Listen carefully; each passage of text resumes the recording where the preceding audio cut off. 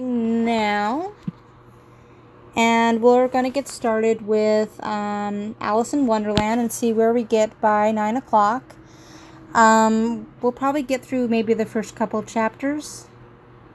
And as you know, Alice in Wonderland is created and written by Lewis Carroll. And I do love his work. I've never actually read it, but I've seen many of the movies, and I know people have said many things about it. So this is going to be an interesting introduction to Alice in Wonderland. Okay, so Chapter 1.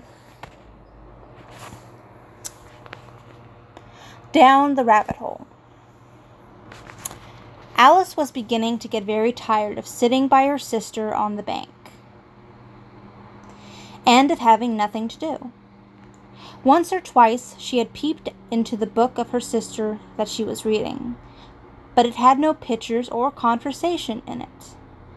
And what is the use of a book, thought Alice, without pictures or conversations?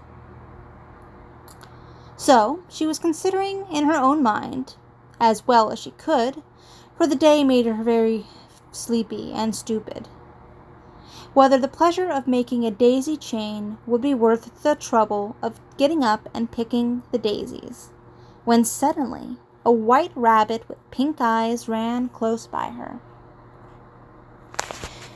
There was nothing so remarkable in that, nor did Alice think it very much out of the way to hear the rabbit say to itself, oh dear, I shall be too late."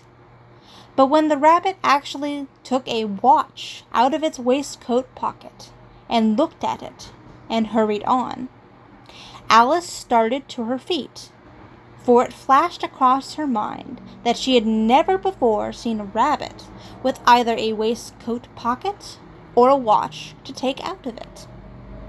And burning with curiosity, she ran across the field after it, and was just in time to see it pop down a large rabbit hole under the hedge. In another moment, down went Alice after it.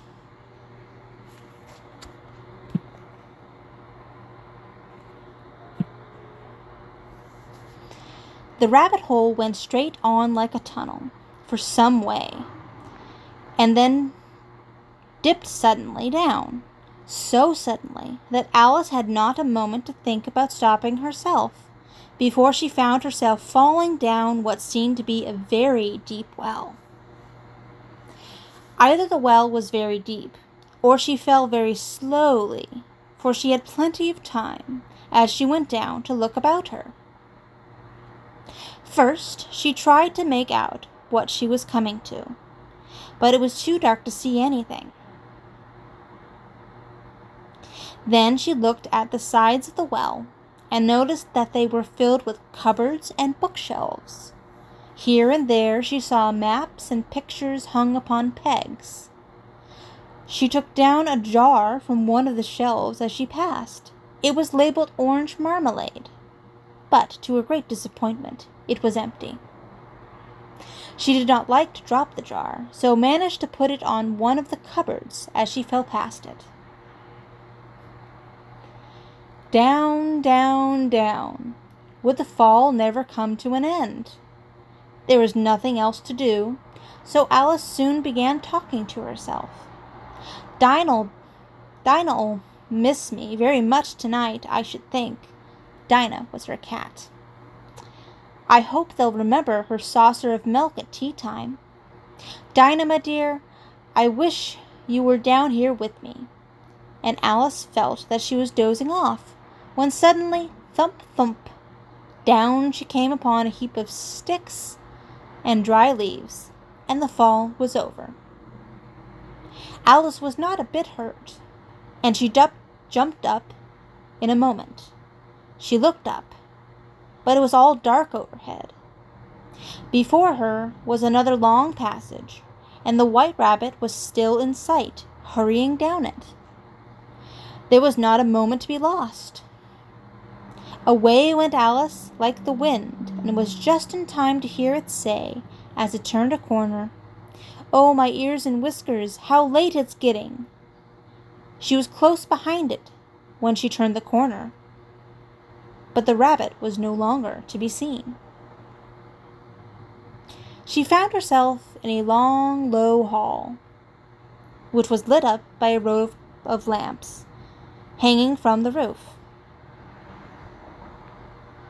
There were doors all around the hall, but they were all locked, and when Alice had been all the way down one side and up the other, trying every door, she walked sadly down the middle, wondering how she was ever to get out again.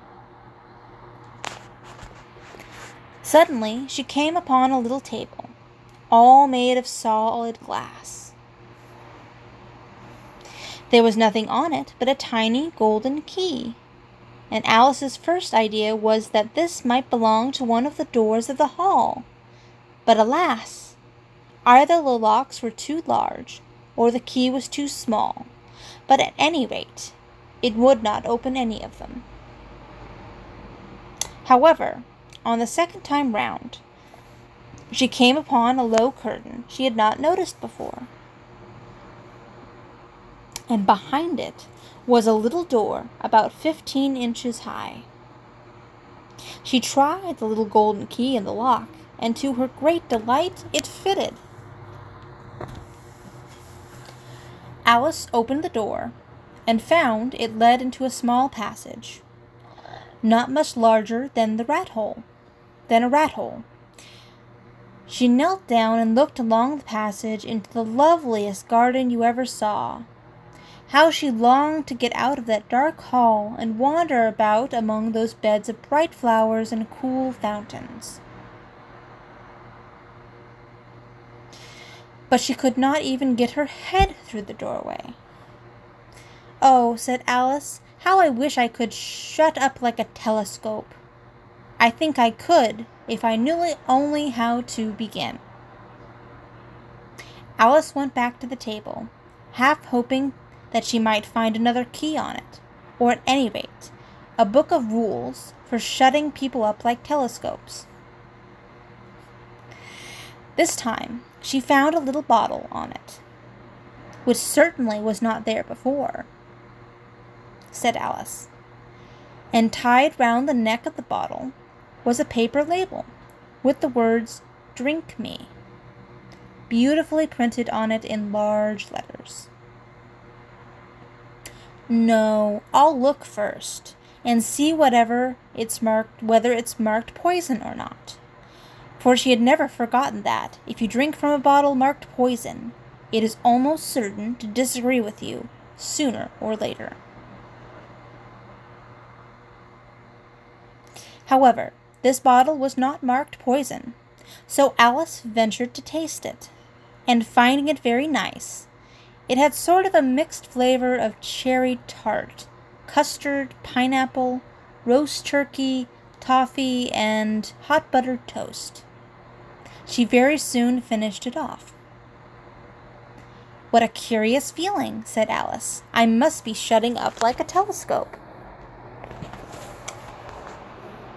And so it was indeed.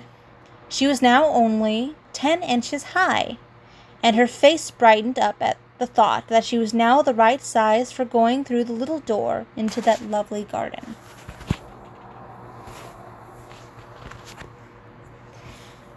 After a while, finding that nothing more happened, she decided on going into the garden at once.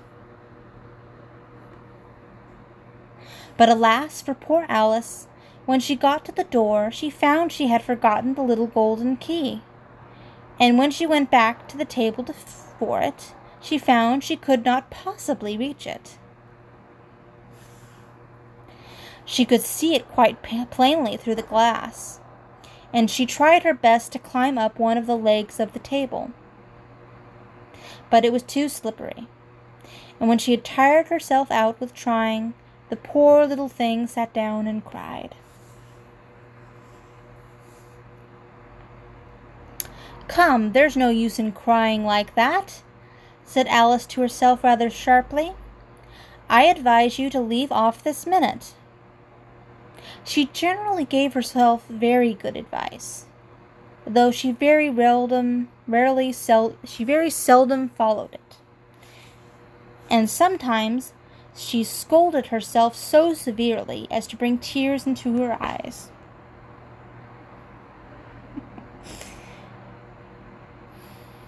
Soon her eye fell on a little glass box that was lying under the table, which she opened it, and found in it a very small cake, on which the words "Eat me" were beautifully marked in currants.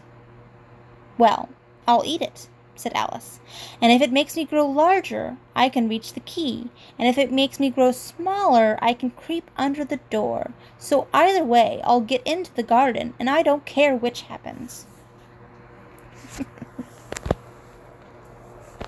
She ate a little bit, and said anxiously to herself, which way, holding her hand on the top of her head to feel which way she was growing. And she was quite surprised to find that she remained the same size. So she set to work and very soon finished off the cake. All right, chapter 2. Is everybody still hearing me relatively well?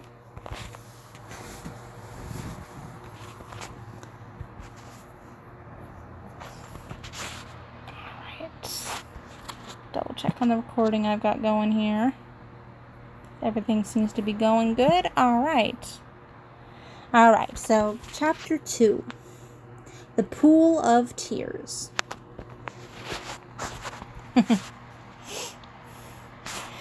"Curiouser and curiouser," said Alice.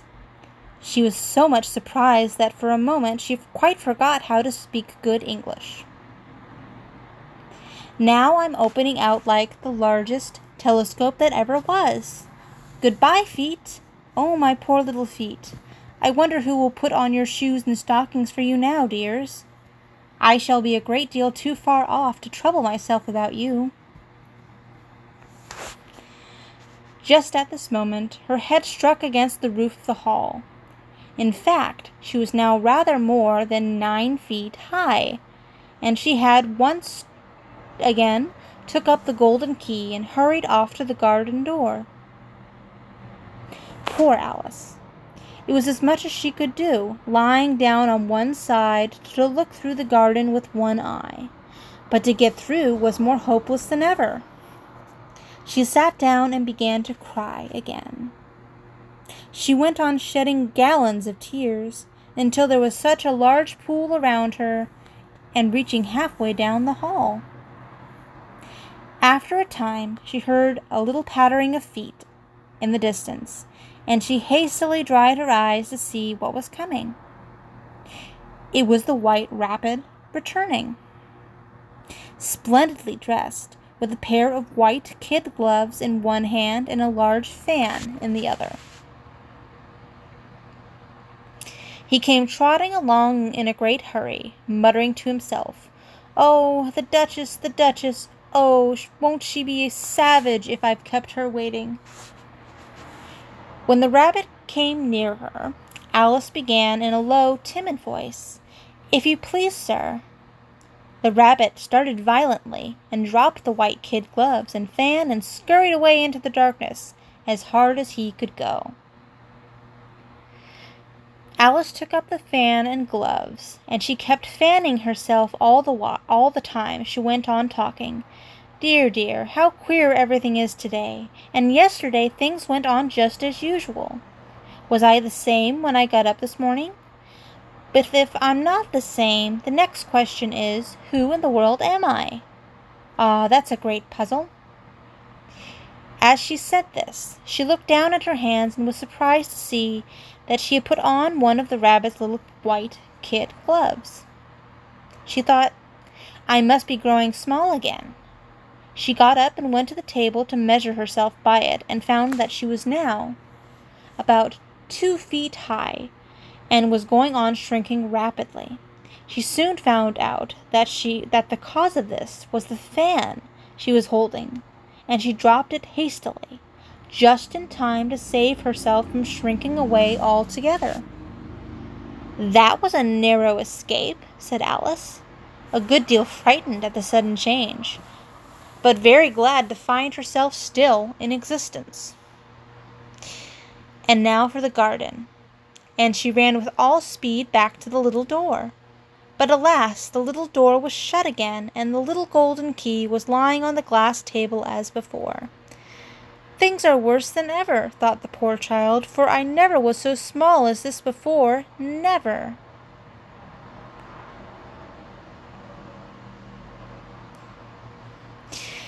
As she said those words, her foot slipped, and in another moment, splash! She was up to her chin in salt water. Her first idea was that she had somehow fallen into the sea. However, she soon made out that she was in the pool of tears which she had wept when she was 9 feet high. Just then, she heard something splashing about in the pool a little way off, and she swam nearer to see what it was. She soon made out that it was only a mouse that had slipped in like herself. Would it be of any use now, thought Alice, to speak to this mouse? Everything is so out of the way down here that I should think very likely it can talk. At any rate, there's no harm in trying. So she began, "Oh, Mouse, do you know the way out of this pool? I am very tired of swimming about here, oh, Mouse." The mouse looked at her rather inquisitively, and seemed to her to wink with one of its little eyes, but it said nothing. "Perhaps it doesn't understand English. I dare say it's a French mouse," thought Alice. "Come over with William the Conqueror." So she began again, "Où est ma chatte?" which was the first sentence in her French lesson book. The mouse gave a sudden leap out of the water and seemed to quiver all over with fright. "Oh, I beg your pardon," cried Alice, hastily, afraid that she had hurt the poor animal's feelings. "I quite forgot. You didn't like cats."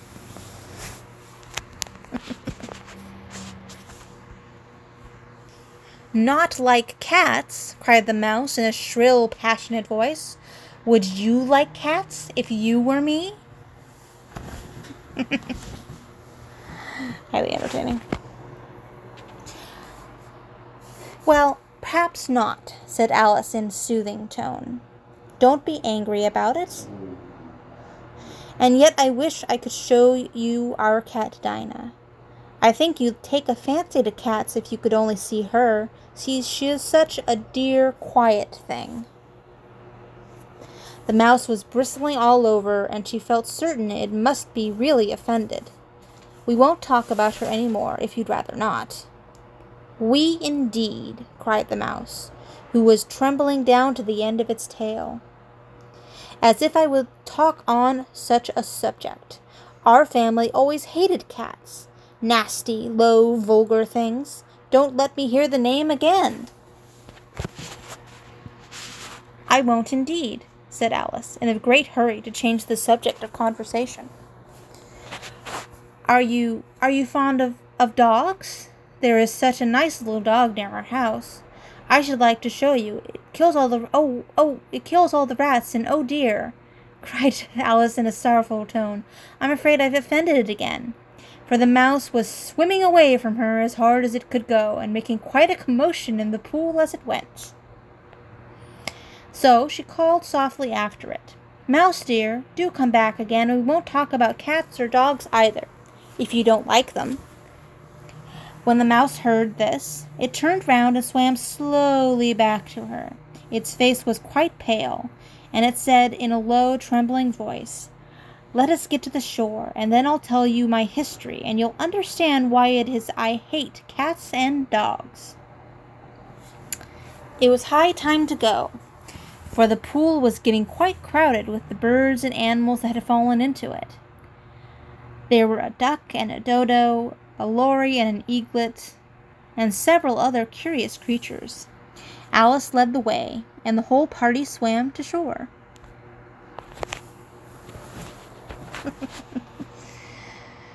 Okay. All right. Everybody doing okay? We can still continue, maybe do this last chapter before we sign off.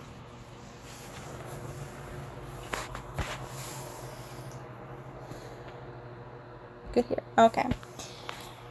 All right. Okay, so the third chapter is a caucus race and a long tail. A caucus race and a long tail. Say that 5 times fast. They were indeed a queer-looking party that assembled on the bank.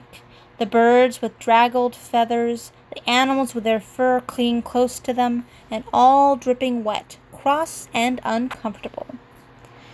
The first question, of course, was how to get dry again. They had a consultation about this, and after a few minutes, it seemed quite natural to Alice to find herself talking familiarly with them, as if she had known them all her life. At last the mouse, who seemed to be a person of some authority among them, called out, "Sit down, all of you, and listen to me. I'll soon make you dry enough." And they all sat down at once, in a large ring, with the mouse in the middle. "Ahem," said the mouse, with an important air. "Are you ready? This is the driest thing I know. Silence all around, if you please." William the Conqueror, whose cause was favored by the Pope, was soon submitted to by the English, who wanted leaders and had been of late much accustomed to usurpation and conquest. Edwin and Morcar, the Earls of Mercia and Northumbria. "Ugh," said the Lory, with a shiver. And even Stigand, the patriotic Archbishop of Canterbury, found it advisable. "Found what?" said the Duck. "Found it," the Mouse replied rather crossly. "Of course you know what it means." "I know what it means well enough. When I find a thing," said the Duck. "It's generally a frog or a worm. The question is, what did the Archbishop find?" The Mouse did not notice this question, but hurriedly went on. "Found it advisable to go with Edward Atheling to meet William and offer him the crown. How are you getting on now, my dear?" it continued, turning to Alice as it spoke. "As wet as ever," said Alice in a melancholy tone. "It doesn't seem to dry me at all." "In that case," said the Dodo solemnly, rising to its feet, "I move that the meeting adjourn for the immediate adoption of more energetic remedies." "Speak English," said the Eaglet. "I don't know what the meaning of half those long words, and what's more, I don't believe you do either." "What I was going to say," said the Dodo in an offended tone, "is that the best thing to get us dry would be a caucus race." "What is a caucus race?" said Alice. "Why," said the Dodo, "the best way to explain it is to do it. First it marked out a race course, in a sort of circle, and then all the party were placed along the course, here and there. There was no 1, 2, 3 and away, but they began running when they liked and left off when they liked, so that it was not easy to know when the race was over. However, when they had been running half an hour or so, and were quite dry again, the Dodo suddenly called out, 'The race is over!' and they all crowded round it, panting and asking, 'But who has won?' The question the Dodo could not answer, without a great deal of thought. At last it said, 'Everybody has won, and all must have prizes.' 'But who is to give the prizes?' quite a chorus of voices asked. 'Why, she, of course,' said the Dodo, pointing to Alice with one finger, and the whole party at once crowded round her, calling out in a confused way, 'Prizes! Prizes!' Alice had no idea what to do, and in despair she put her hands into her pocket and pulled out a box of comfits. Luckily the salt water had not got into it, and handed them round as prizes.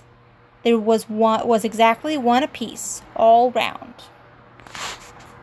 The next thing was to eat the comfits, This caused some noise and confusion, as the large birds complained that they could not taste theirs, and the small ones choked and had to be patted on the back. However, it was over at last, and they sat down again in a ring and begged the mouse to tell them something more. "You promised to tell me your history, you know. And why is it that you hate C and D?" she added in a whisper, half afraid that it would be offended again. "Mine is a long and sad tale," said the mouse, turning to Alice and sighing. "It is a long tale, certainly," said Alice, looking down with wonder at the mouse's tail. "But why do you call it sad?" And she kept on puzzling about it while the mouse was speaking, so that her idea of the tale was something like this. Fury said to the mouse that he met in the house, "Let us go to law. I will prosecute you. Come, I'll take no denial. We must have the trial. For really this morning I've nothing to do," said the mouse to the cur. "Such a trial, dear sir, with no jury or judge, would be wasting our breath." "I'll be the judge, I'll be the jury," said cunning old Fury. "I'll try the whole cause and condemn you to death." "You are not attending," said the mouse to Alice severely. "What are you thinking of?" "I beg your pardon," said Alice very humbly. "You had got to the fifth bend, I think." "You insult me by talking such nonsense," said the mouse, getting up and walking away. "Please come back and finish your story," Alice called after it, and the others all joined in chorus. "Please come back and finish your story. Please, yes, please do." And the mouse only shook its head impatiently and walked a little quicker. "I wish I had Dinah, our cat, here," said Alice. This caused a remarkable sensation among the party. Some of the birds hurried off at once, and a canary called out in a trembling voice to its children, "Come away, my dears. It's high time you were all in bed." On various pretexts, they all moved off, and Alice was soon left alone. "I wish I hadn't mentioned Dinah. Nobody seems to like her down here, and I'm sure she's the best cat in the world." Poor Alice began to cry again, for she felt very lonely and low-spirited. In a little while, however, she began to hear a little pattering of footsteps in the distance, and she looked up eagerly. So, it is now 8:53. We usually stop these around 9. So, hope everybody enjoyed that, even with all the technical difficulties in the beginning.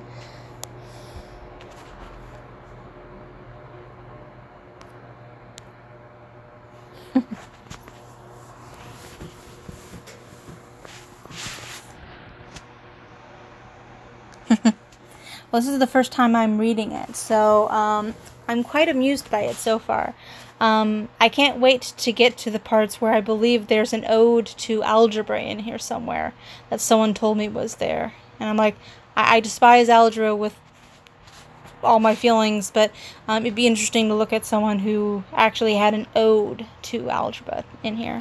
So I'm kind of looking forward to it. So thank you everyone for popping in. Sorry about the technical difficulties. I'm glad we got them mostly sorted out. And I'm going to be seeing you tomorrow, and tomorrow